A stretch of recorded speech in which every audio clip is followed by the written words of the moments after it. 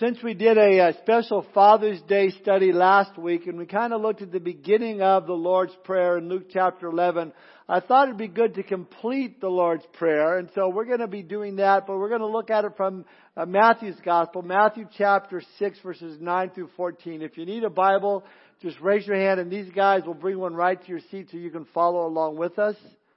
Matthew chapter 6, verse 9 through 14.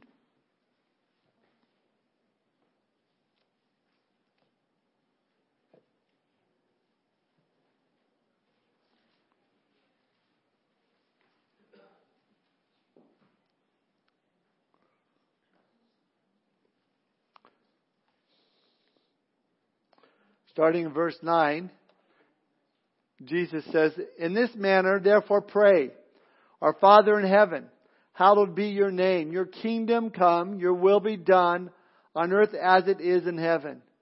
Give us this day our daily bread, and forgive us our debts as we forgive our debtors. And do not lead us into temptation, but deliver us from the evil one. For yours is the kingdom and the power and the glory forever. Amen. For if you forgive men their trespasses, your heavenly Father will also forgive you." The title of my message this morning is Desperate in Prayer. Let's pray. Father, we thank you for this opportunity that we have to gather together, to be in this place, and to come before you and learn from your word, Lord, what you have to say to each one of us here today. Lord, we know you have something to say to us personally, Lord, to something to say to us as a church. And we just want to have open ears to receive all that you have for us today. Bless our time together, we pray. Father, we do pray if there's anyone here that's yet to come to know you as their Lord and as their Savior. They're not born again yet this morning. Would you especially touch their heart, help them to see their need for you. We commit our time to you. In Jesus' name we pray. Amen. It's a story found about a husband and wife who were traveling on vacation from California, and they're traveling across country, and as they're passing through Texas, they spotted a tornado coming their way. Rightly freaked out, they pulled off to the side of the road and got out of the car and crouched down beside their car. At the last moment, the tornado veered off away from them and moved across a field, totally hit and demolished a small wooden home. Well, the man and woman, still shaking in fear, ran to the house to see if everyone was okay. The house looked now more like a pile of lumber with a hole in the ground. They looked down and they saw this old man holding on for dear life to a piece of lumber, his eyes tightly closed. The woman called out, "Hey down there, you all right?" To which the old man opened his eyes, looked around and cautiously said, I guess so." The woman then asked, "Is there anyone else with you?" To which the old man replied, "No, just me and God, and we're having an urgent conversation." I believe we are living in desperate times, an urgent time. Yet the church doesn't seem to be desperate before God in prayer. My wife and I just got back yesterday from visiting our son Matthew in Washington, D.C., and it was great seeing the monuments, but as we walked around the city itself, it was clear just to see how much we need to be praying for our country. We need to be having urgent conversations with our God. Because there's a spiritual conflict taking place all around us, good and evil, right and wrong, truth and lies. A very real spiritual battle taking place in our nation today, in our world today. And we're beginning to see the results of that in the lives of the people around us. We need to understand that there is a spirit world, and it's divided into two categories, the forces of good and the forces of evil. And these are constantly at combat with each other and diametrically opposed to each other. So that as you and I enter into prayer, we are stepping right into battle, right into the front lines, and we begin to fight in this spiritual warfare. Paul the Apostle put it well when he said, "For we wrestle not against flesh and blood, but against principalities, against powers, against the rulers of the darkness of this world, against spiritual wickedness in high place." And it goes on to tell us that we're to put on the whole armor of God. I see that armor in the back, and it's reminded me of the whole armor of God. We need to clothe ourselves as Christians for the battle, topping it off, as Paul would say in verse 18 of Ephesians, praying with all prayer and supplication in the Spirit. Then we're told in 2 Corinthians 10:4 that our weapons of warfare are not carnal, but mighty in God for the pulling down of strongholds. They're not carnal because it's not a physical battle we're in. It's a spiritual battle. And so our weapons and our armor must be spiritual in order to be of any use. And the biggest weapons that we have is that of prayer. And through prayer we have divine power to pull down the strongholds of the enemy. More victories are wrought through prayer than by any other means. Now what is shocking is that God has given us such a powerful weapon, yet we're defeated over and over and over again. Why? Because although we possess the weapon, we seldom use it. And as Christians, we're so often trying to defend our weapons. Take for example, people who argue against the Bible. And we defend it. The Bible is a great weapon. The Bible is the truth. It's God's Word. Listen, don't defend it. Use it. If you're in a sword fight, you don't say, you better watch out because I got a really nice sword. It's really, really sharp. It could really hurt you. Use a sword. You want to use it. Someone says, well, I don't think I'm really going to have to pay for my sins. Oh yeah, pull out that sword. Well, the Bible says in Romans 6:23, the wages of sin is death, but the gift of God is eternal life through Christ Jesus our Lord. Jab them, poke them. Well, I think there's many ways to God. Oh yeah, pull the sword out. Jesus said in John 14:6, I'm the way, the truth, and the life. No man comes to the Father but by me. Use the sword. Don't just defend about the Bible. In the same way, we're always talking about our weapon of prayer and how powerful it is. Shouldn't we be using it? Shouldn't we be praying more? And this brings us to the subject this morning of being desperate in prayer.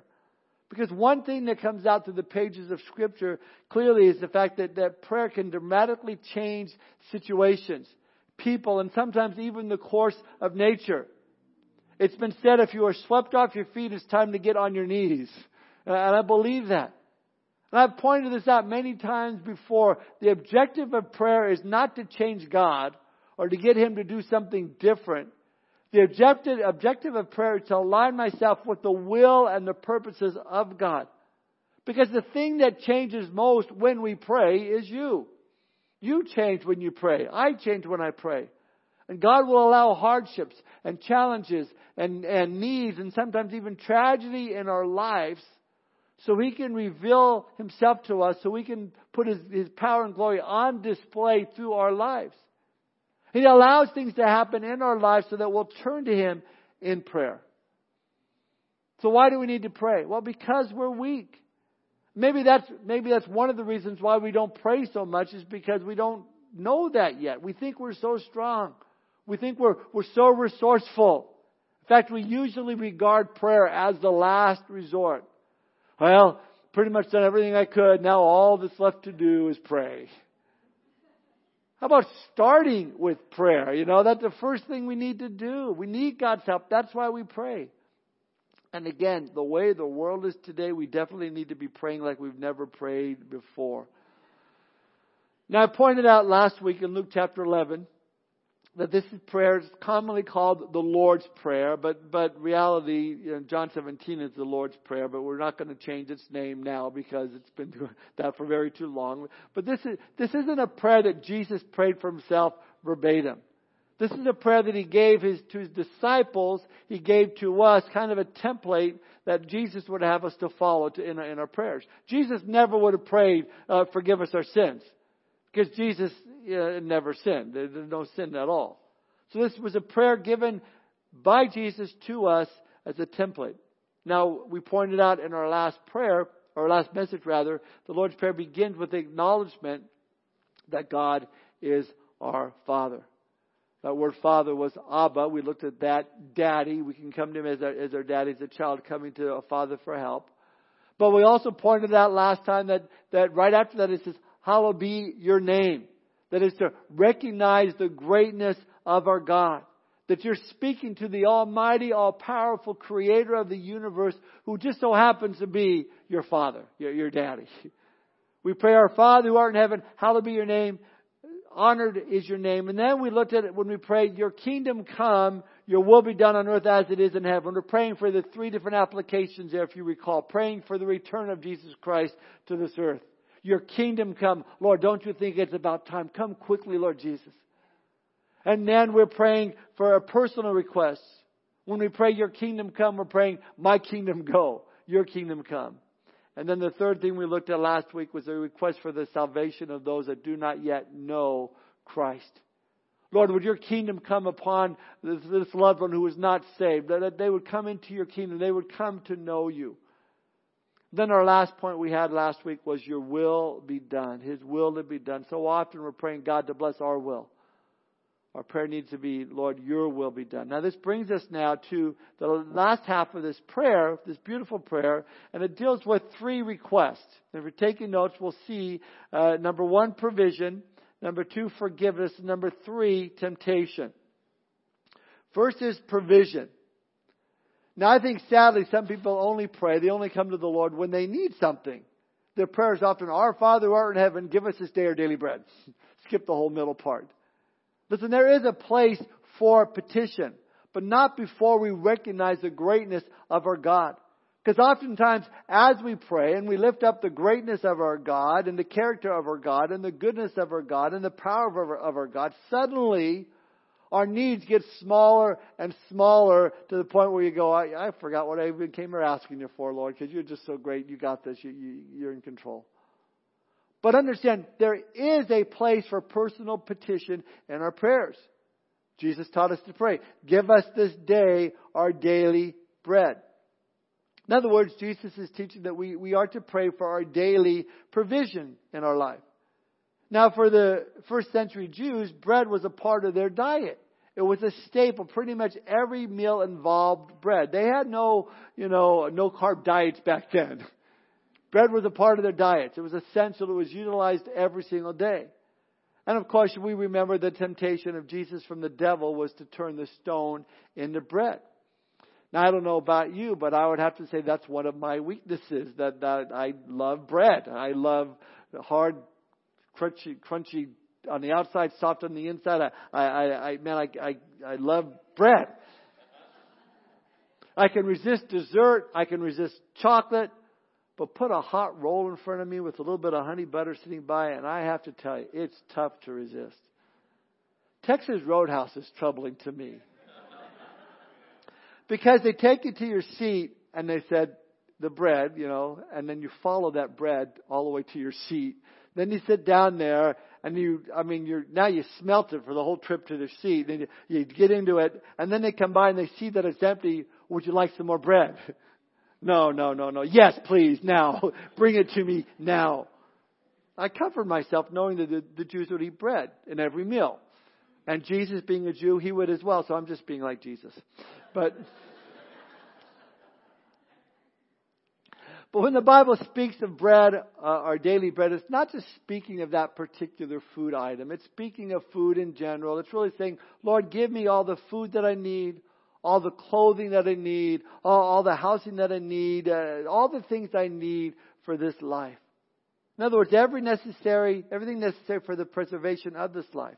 So we're to ask God for the provision for our needs.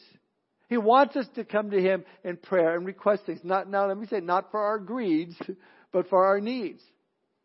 And then, clearly the Bible teaches in James 4:2, you have not because you ask not. When you think about that, if you realize that this opens up the door. There's many things we don't have in our life simply because we've failed to ask Him for these things, for God to provide for them. We need to learn to pray specifically, expecting the Lord to answer. Lord, would you, I pray, help me with this thing that I'm going through. Lord, I pray that you would provide for that. Maybe it's a prodigal son or daughter. Maybe you're in a rough place in your marriage. Maybe it's a financial crisis. Maybe it's a health crisis. You have not because you ask not. C.H. Spurgeon said, quote, whether we like it or not, asking is the rule of the kingdom. So being a child of God in the kingdom of God and having 24/7 access to our King, we need to come to Him for everything. Yes, church, we can ask for God's provision in our lives. Yes, even the mundane things, even the things that I may think are small, He's concerned about. I mean, think about if you have your own kids. No problem is too small, no problem is too big that you wouldn't want to help them. My little granddaughter Maddie, just saw her yesterday. She says, Papa, I have that. Guess what? If it's something that's not going to harm her, she's got it instantly. Here you go, sweetheart. It's yours, baby. I'm going to give it to her. Same way Jesus put it this way in Luke's Gospel, chapter 11 through 13. He said, if a son asks for bread from any father among you, will he give him a stone? Or if he asks for a fish, will he give him a serpent instead of a fish? Or if he asks for an egg, will he offer him a scorpion? If you then, being evil, know how to give good gifts to your children, how much more will your heavenly Father give the Holy Spirit to those who ask Him? I personally think when Jesus said this, the people probably laughed. I think they chuckled. I mean, the idea of your little child coming to you and saying, Daddy, Daddy, can I have a piece of bread? No, but you can have this snake. Freaky. Daddy, can I have an egg? No, but you can have a live scorpion. Now, what do you think? I mean, what kind of parent would do that? Some psycho dad or... No parent would do that to their kids, unless their kids are into snakes and scorpions, and then sure. But my point is, as a parent, you want to provide for your children. How much more will your Father provide for you? How much more will God provide for your needs? So when I pray, give me this day my daily bread, I'm acknowledging that everything I have comes from God, my Father. Everything I need in the future is going to come from God, my Father, as well. And I'm willing to say, Lord, help me with these things. That's what Jesus is telling us to do. Now, on a side note, I would also add that when I'm praying this, it means that I should be a good steward when God does answer. That is, when the Lord does provide for me, I faithfully give back to Him and I faithfully invest in the work of the kingdom of God. Scripture is very clear in the book of Malachi and other passages in pointing out that if I'm faithful in giving my tithing and so forth, the Lord will provide for my needs. And we should be faithful in praying in thankfulness to what God has done. Don't just say, I'm going to pray. I need this. Oh, thanks. See you later, God. No, pray in thankfulness for what God has done. But you see, Jesus is encouraging us to talk to God about everything, all the daily necessities of life. And God's able to answer those prayers and to meet our needs.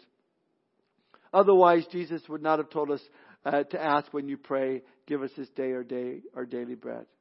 We're to pray for our daily needs. It's a daily thing. It's a daily walk that we're to do. It's trusting in Him daily. I like what Jesus said in Luke 12:32. Do not fear, little flock, for it is your Father's good pleasure to give you the kingdom. Now, the second part of this prayer, number 2, we're to be desperate in, is forgiveness. Look at verse 12.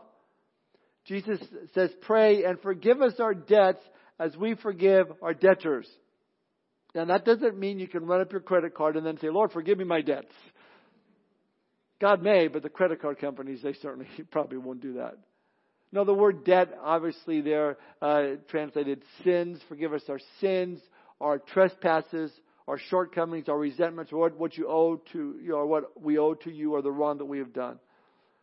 There are people who say, well, I don't need forgiveness. I don't think I've sinned today. Trust me, you have. We all have. The Bible says if you say that you have no sin, you deceive yourself. Trust me, thoughts that went through your mind, attitudes, even actions, you've sinned. And it's like when I wear like a white shirt like this and I eat spaghetti. I'm so careful. I mean, I don't think I spilt on me at all until I go to take the shirt off at night and I see the spaghetti sauce on me. I was so careful. How did I do that? When did this happen? Same way as we begin to pray at night and think over our day, we realize we've got some stains of sin on us that need to be dealt with. Maybe not the sin of commission, of breaking one of the Lord's commandments, but maybe it's the sin of what's called the sin of omission. Remember, James tells us in James 4:17, remember, it is sin to know what you ought to do and then not do it. In other words, to him who knows to do good and does not do it, it is sin. Now, I'm not saying this to make you feel bad. Yes, I am. No. Just kidding. I'm saying this to point out the fact that at some point or another, we all need to ask God for that forgiveness of our sins. But here's the point Jesus is making.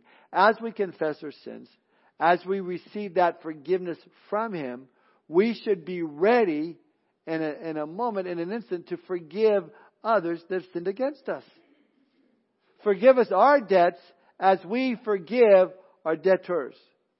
So according to Jesus, our generous and constant forgiveness of others should be the natural result of our understanding of the forgiveness that God has given to us.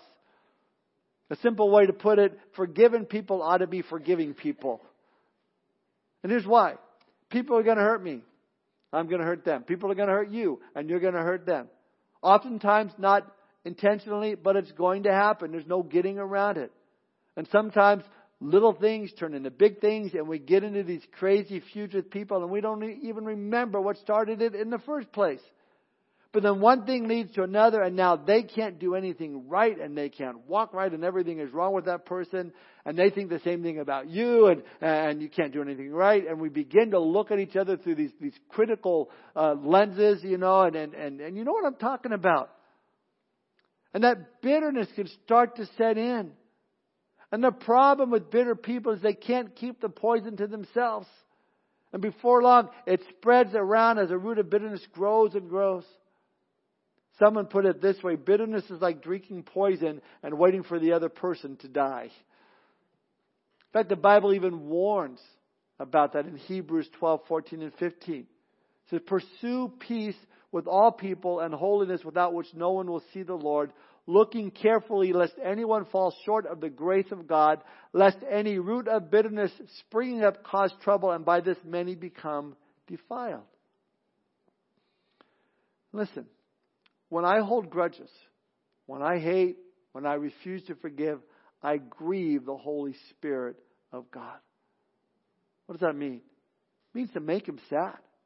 It means to make Him sorrowful. Ephesians 4:30 through 32 tells us, and do not grieve the Holy Spirit of God, by whom you were sealed for the day of redemption. Let all bitterness, wrath, anger, clamor, and evil speaking be put away from you with all malice, and be kind to one another, tenderhearted, forgiving one another, even as God in Christ forgave you. But sadly, today, our society, they don't value forgiveness. In fact, forgiveness is often seen as a sign of weakness, not strength. Our culture, it's vengeance. It's payback time. We believe in the old adage, we don't get mad, we get even. But the Bible teaches us that love covers a multitude of sins. That is, even though someone sinned against me, I need to recognize the love and the forgiveness God has given to me in order to forgive others and not become bitter. We should be forgiving, extending this forgiveness over and over and over again. But I think it's the forgiveness part that most of us struggle with. It's that place in our own personal prayer life where the wrestling happens, the wrestling takes place. Then the reason being is that when I'm asking God for the forgiveness of my sin, that also means that I'm making a confession. I'm acknowledging that I've sinned. I'm making myself accountable to Him. Changes need to start taking place in my life when I confess to Him my sin, when I'm asking for forgiveness of my sin.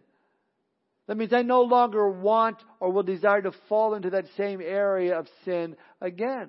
A change has to take place. Listen, I'm convinced that the cost involved in prayer is not really that so much of time, because we all will take the time if the need is big enough. We'll spend the time if it's important enough to us. Neither is there a lack of knowing how to pray. If you've been a Christian for even a short amount of time, you will recognize that God answers prayer. But I believe the biggest obstacle in our prayer life, the greatest hindrance, is the fact that we just don't want to be honest with God. Because if we're really honest with God, then that means we might have to change. We might have to repent. And it's going to cost us something to change our ways. So a lot of us, we choose not to pray because we don't want to become that honest with the Lord. But if we recognize how good our God is, how He wants to take care of our lives, how He wants to wash away our sins so we can walk in holiness and purity, to give us the strength to walk in Him, then we should be willing to give up whatever sin we're holding on to. And once again, we go back to the reason we're approaching Him in the first place, to accomplish His will in our lives. And once again, to the reason, your will be done on earth as it is in heaven. Forgive us of our sins. Yes, we need that forgiveness. Why? Because the Bible teaches it. That when you take the time for God to forgive you of your sins, you'll be ready to forgive those that have sinned against you. If you've truly experienced the forgiveness of God in your own life, how could we not forgive someone else who's seeking forgiveness? You know, I think about it, the root of unforgiveness is pride.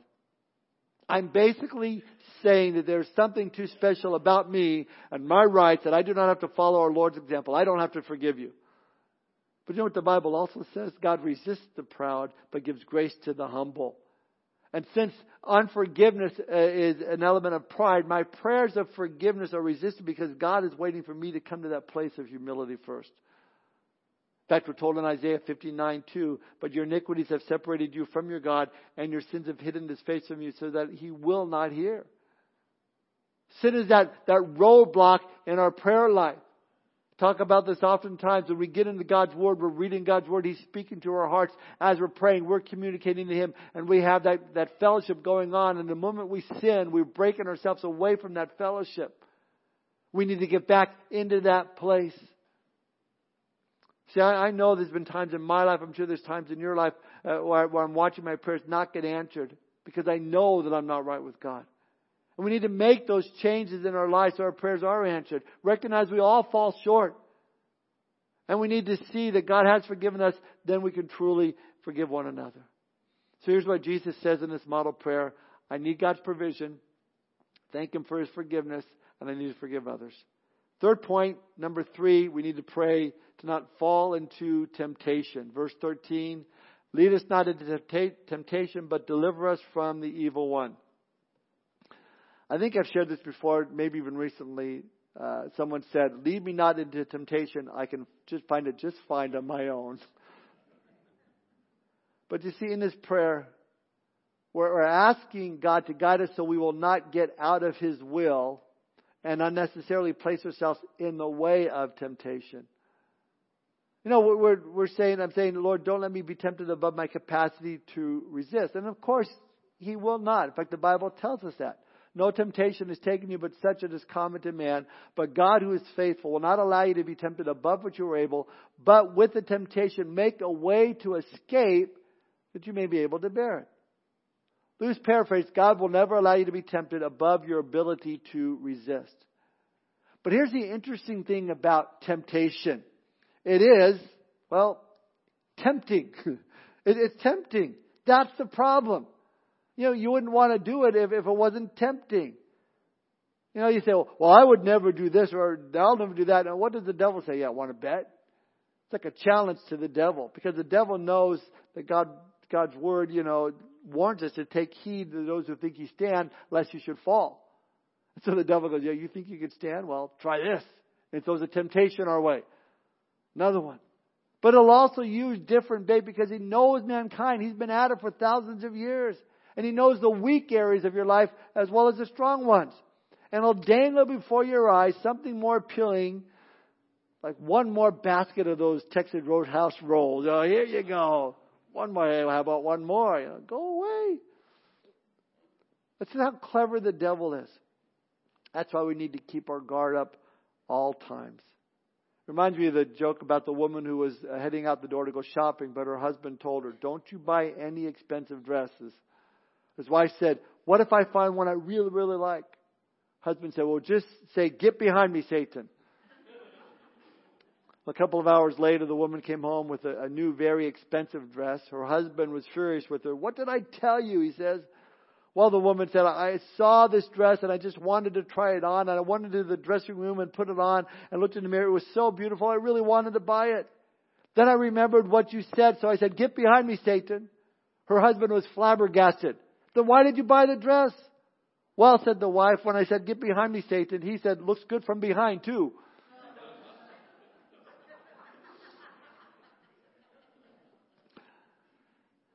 But it's so amazing how we can become so quick to, condemn someone else and what they've done, and yet we rationalize our own compromised behavior, our own life. Oh, well, I'm just not as bad as this person. Or it's okay if I just do that. Sometimes there's those gray areas in our lives that come along and we wonder, well, is this right for a Christian to do or not to do? Here's a little test, a little litmus test that you can apply if you wonder if it's an enticement to do evil or not. 2 things you can do. And I challenge you to do these things. First, if you wonder if you should do a certain thing or not, pray about it. And bring it into the clear light of the presence of God. Actually pray specifically about that thing. Lord, would you bless as we go out and party tonight and get drunk, and would you bind the Springfield Police Department that I don't get a DUI? Would you be comfortable in praying about that? No, of course not. Please, Lord, would you bless as I go out and flirt with this guy or girl that I'm not married to? Lord, bless me if I tell my friend this juicy bit of gossip that I just can't wait to tell them. You see, you never pray about that because you know that it's wrong. And because you know that it's wrong, then don't do it. If you can't pray about it and say, hallowed be thy name over it, then don't do it. Number 2, ask yourself the question, how would this look if some other Christian gave into it? If you saw another believer doing what you're doing right now or about to do, how would you feel? Would it look wrong to you? Would it have, as the Bible describes, an appearance of evil? Then don't do it. Yes, deliver us from temptation is our prayer. But no, you're not going to get through this life without temptations. But my prayer is, Lord, don't even let me go down that path that would lead me to the point of temptation. Don't let me even drive past Texas Roadhouse. Just let me stay away from the restaurant altogether. No, that's not what I'm saying. You have to have discipline. But I'm saying don't let me foolishly put myself unnecessarily in the way of going astray. It's an appeal to God to place a watch over our eyes, over our ears, over our mouths, over our feet and hands, of what we say and hear and do. Lord, help me. Watch over me. Lead me not into temptation. So this is the Lord's Prayer. It's a model prayer for us. I approach this awesome God who's also my Father. I worship Him. I respect Him, His holiness. I ask for His will to be done in my life. I get to the provision part. I ask for my daily needs to be met. I ask for the forgiveness of my sin. I turn from it. I forgive others. I stay out of the way of temptation. And I'm good to go. Well, maybe not. I mean, after all, the title of this message is Desperate in Prayer. So there's just one more thing I want to add before we close and add to this prayer. Is what Jesus added in Luke's account of the same prayer. Here in Matthew we don't find it, but He gave the same prayer in Luke 11. You can turn there if you want to, but I'll have it up on the screen. Luke 11, verse 5 through 10. And Jesus writes this, He gives this parable. He said to them, which of you shall have a friend and go to him at midnight and say to him, friend, lend me 3 loaves, for a friend of mine has come to me on his journey, and I have nothing to set before him. And he will answer from within and say, do not trouble me, the door is now shut, and my children are with me in bed. I cannot rise and give to you. I say to you, though he will not rise and give to him because he is his friend, yet because of his persistence he will rise and give him as many as he needs. So I say to you, ask, and it will be given to you. Seek, and you will find. Knock, and it will be open to you. For everyone who asks, receive, and he who seeks, finds, and to him who knocks, it will be open. I think oftentimes in prayer, we ask once, maybe twice, and then if He doesn't answer in the affirmative, we just give up and say, well, it just must not be God's will. But here Jesus is teaching us to keep praying about it, to don't give up. Now He tells a story that the people of the day would have clearly understood, because in biblical times, back then, each family member, they slept in all one room at night. Not different than today. They didn't have the different rooms. Everybody slept in one room. Mom, dad, son, daughter, grandma, grandpa, Uncle Fred and Aunt Melinda. I mean, they're all there. Everyone in a single room. So when you turned out the oil lamp for the night, you wanted it quiet. Everyone's laying there. But then this guy comes pounding on the door. Well, the man of the house doesn't want to get up. He's going to, he doesn't want to step on Uncle Fred or Melinda. And so he says, go away. Leave us alone. But the guy keeps knocking and knocking. Hey, now, I got some friends from out of town. I got nothing in the house. I need some bread. Fine. Gets up, gives him what he asks. Now, understand, Jesus is not saying He's like the man who doesn't want to answer. He is saying your Father does want to answer. However, you need to be persistent in prayer. You need to be desperate in prayer.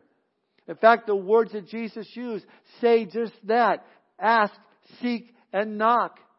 It's indicated an ascending intensity. It's growing. Ask, seek, knock. In and of itself, it's its own acronym. A, ask, it's the first letter. Ask, which simply means requesting assistance. You realize you need help. Ask the Lord. S, seek. It denotes asking, but it adds action to it. Seek with effort. When we seek as Jesus asks us to, we're doing so with effort. In other words, Jesus wants us to do our part as well. So if you don't have a job and you pray, Lord, give us this bread or daily bread, that doesn't mean you sit on the sofa and eat leftover Texas Roadhouse rolls. Expect God to rain down steak from heaven to go with it. No, give us this day our daily bread means give us the opportunity to earn our bread. It means you need to be doing your part. You need to be out looking for a job. We're told in 2 Thessalonians 3:10, if anyone will not work, neither shall he eat. Simply, God's not going to bless us for being lazy. And the number 3, K, is for knock. Knocking involves asking and acting, but also perseverance. It's as if someone is pounding on a closed door where there's almost an act of desperation and not giving up until you receive an answer. So these words are packed together. It becomes very forceful. Jesus is calling us to have a passionate, persistent, desperate prayer life. Ask, seek, knock. The idea is, Lord, I'm not backing down on this because I believe that this is your will. This prodigal son or daughter of mine, I know it's your will for them to come back in a relationship with you. So I'm going to continue to pray until I have this answer, until I see the answer. We're not going to stop praying about this, Lord. I want your blessing on this. We're not going to stop praying. Now, if it's outside God's will and He overrules it, fine. But until then, we're going to keep praying about it. Because sometimes there's something called intercessory prayer that needs to take place. Not just petition, but I'm praying in the gap. I'm interceding for someone other than myself. I'm not going to give up. Do you ever pray like that? Praying, interceding for other people? Praying for non-believers? Or do you just pray, oh Lord, save the world, amen. That should cover it. Hey, listen, if you don't put any heart in your prayers, don't expect God to put much heart in answering. But if you pray like this, I believe we will start seeing more and more answers in the affirmative. I'm going to close with this. Over in the book of Acts, we read how the Jewish officials imprisoned Peter. James had already been martyred for his faith, beheaded in prison. And I looked at those, Peter was about to face the same fate. So what does the early church do? They prayed. And it wasn't just, oh Lord, would you save Peter? Yeah, he's in jail. No. They prayed passionately, persistently for Peter's deliverance. In fact, Acts 12:5 says that constant prayer was offered to God for him by the church. That word constant could be translated, they prayed earnestly or literally with agony. Agonizing in prayer for Peter. See, this was a storm the gates of heaven type of prayer. Lord, help Peter. You cannot let the same fate happen to him that happened to James. Save Peter. Stretching with intense desire for God to move and work. Same word, constant prayer, that was used of Jesus in Gethsemane in Luke 22, where He prayed more earnestly, and as it was great sweat, as it were, drops of blood falling down to the ground. It's a prayer that prevails with God. It's a prayer in which we put our soul stretching out towards God. Intense, agonizing desire. Well, we know the story. Acts chapter 12, the early church is praying desperately. Peter gets delivered. In fact, we read it in Acts 12:7 and 8. Behold, an angel of the Lord stood by him, and the light shone in the prison, and he struck Peter on the side and raised him up, saying, Arise quickly. And his chains fell off his hands. Then the angel said to him, Gird yourself and tie your sandals. And so he did. And he said to him, Put on your garment and follow me. Verse 11 says, And when Peter had come to himself, he said, Now I know for certain that the Lord has sent His angel and has delivered me from the hand of Herod and from all the expectation of the Jewish people. It wasn't until he was out the door and walking down the street he realized that wasn't a dream. I'm really free when he comes to himself. Listen, if we want to see God move in the same way as the early church, we need to realize there's power in prayer. There's persistence in prayer. Peter knew it. The early church knew it. Though all the doors were shut. One remained open, and that was the door of prayer. That is today our secret weapon. Now, if we just stop there in that story, that prayer works, but there's more to the story. Because the early church, they didn't do everything right. Yeah, they were praying, and they prayed with the right attitude. They prayed continually, constantly, with the whole heart. Yet they still doubted, because we know the rest of the story. Peter comes to the door, knocks on the door, and the servant girl Rhoda answers the door, and she's so excited that she doesn't even open the door. She just runs back to the church that's praying. Hey, Peter's been set free. You know, he's alive. He's alive. Oh yeah, you're beside yourself. They said, you're nuts, woman. But like they get up and they check it out anyway. And Acts 12:16 says that Peter continued knocking, and when they opened the door and saw him, they were astonished. They were astonished. It wasn't, yeah, we knew God was going to answer. Yeah, we're glad you're here. They were kind of blown away by it. They're standing there, and Peter's going, hey, how everyone's going? How's it going? I'm glad that it's here for us, because we see that the early church, they were just like us. They weren't perfect. The whole teaching there puts down that whole positive confession, name it and claim it type of thing. Oh, God, you got to give this to me. If I have enough faith, then this is going to happen. Now, faith is important. Don't get me wrong. But here is what it's saying here. We need to have faith, but we also say, pray, Lord, I believe, but help my unbelief. So as we close, are you in a crisis at the home? Are you having trouble in relationships with a spouse or your parents? There's no promises that God will make your home into the place you long for, but He has promised to give you the stability and the supernatural help when the heat is on and all hell breaks loose. You can trust Him even in those times to come and help you. Maybe some of you here this morning are struggling with a habitual sin in your life, and just when you see signs of progress, just when you think, hey, things are going good, you fall right on your face.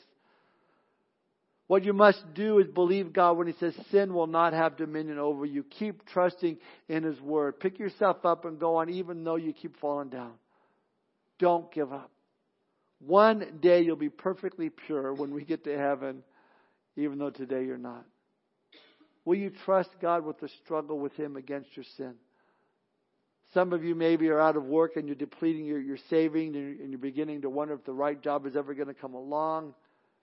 Believe that God is going to take care of you, that He'll not forsake you. Know that He knows your needs, and He'll not withhold any good thing to those that know Him. God is that good. We need to be desperate in prayer and really trust the Lord to come through for us. Think about this, and we'll really close with this. What if today, in your daily routine, you could actually see the Lord standing right next to you physically, right there? And He says, hey, Tom, do you have some time to talk with me right now? Can we just spend some time together? I mean, this is God Almighty, the one whose hand spans the universe, and all day long He comes alongside of you and says, hey, can we spend some time together? Would you say, well, Lord, I got so much to do. I got my kids to take care of, my wife, my husband, my job. A few minutes goes by, and the Lord said, how about right now? Well, my favorite TV program is on, Lord. I kind of wanted to watch that. Great, it's over. How about now? Well, I've been kind of want to clean out that closet. But you see, I think that without the realization that Jesus is standing right next to us, we have all sorts of excuses why not to pray. Listen, we have a loving, caring Father that is waiting to talk to you and me. And my prayer this morning is that we would see just how important prayer is in the times in which we're living. That we'll be known as a praying church, a praying people, and we will see God move in incredible ways. And I pray, and this is our prayer as well, if you're here and you don't know Christ this morning, our prayer first and foremost is that you come to know Jesus Christ as your Lord and Savior. But with that, let's pray. Father, we thank you for the privilege that we have of prayer and coming before you, Lord, recognizing how powerful you are, how mighty you are. Lord, how you see every need that we have. You know what's going on in our lives personally. Lord, maybe it's a struggle with sin. Maybe it's a struggle in the marriage. Maybe it's a struggle with finances or health. Lord, recognizing that you are a great God, a great provider. Lord, we ask for those needs to be met, Lord. We're knocking on the door. Whatever it may be, Lord, would you heal? Would you bring that prodigal back to you, Lord God? Help him or her to know you and to live for you as they once did. Lord, would you do a work in our nation, in our capital, in our government? Lord, would you turn the people that make the laws, Lord, give them a heart for you, to know you, and make laws according to your word. Father, we pray for revival in our hearts and our lives. Lord, we pray, Lord, that we would not be led to temptation. Lord, even more so, we would not give into that temptation. Lord, we thank you for the strength and the power that you give to us to resist the temptation. Help us to walk in your ways, in your word, to please you in all things that we do. Thank you for this time this morning. We give you all the praise and honor. In Jesus' name we pray. Amen.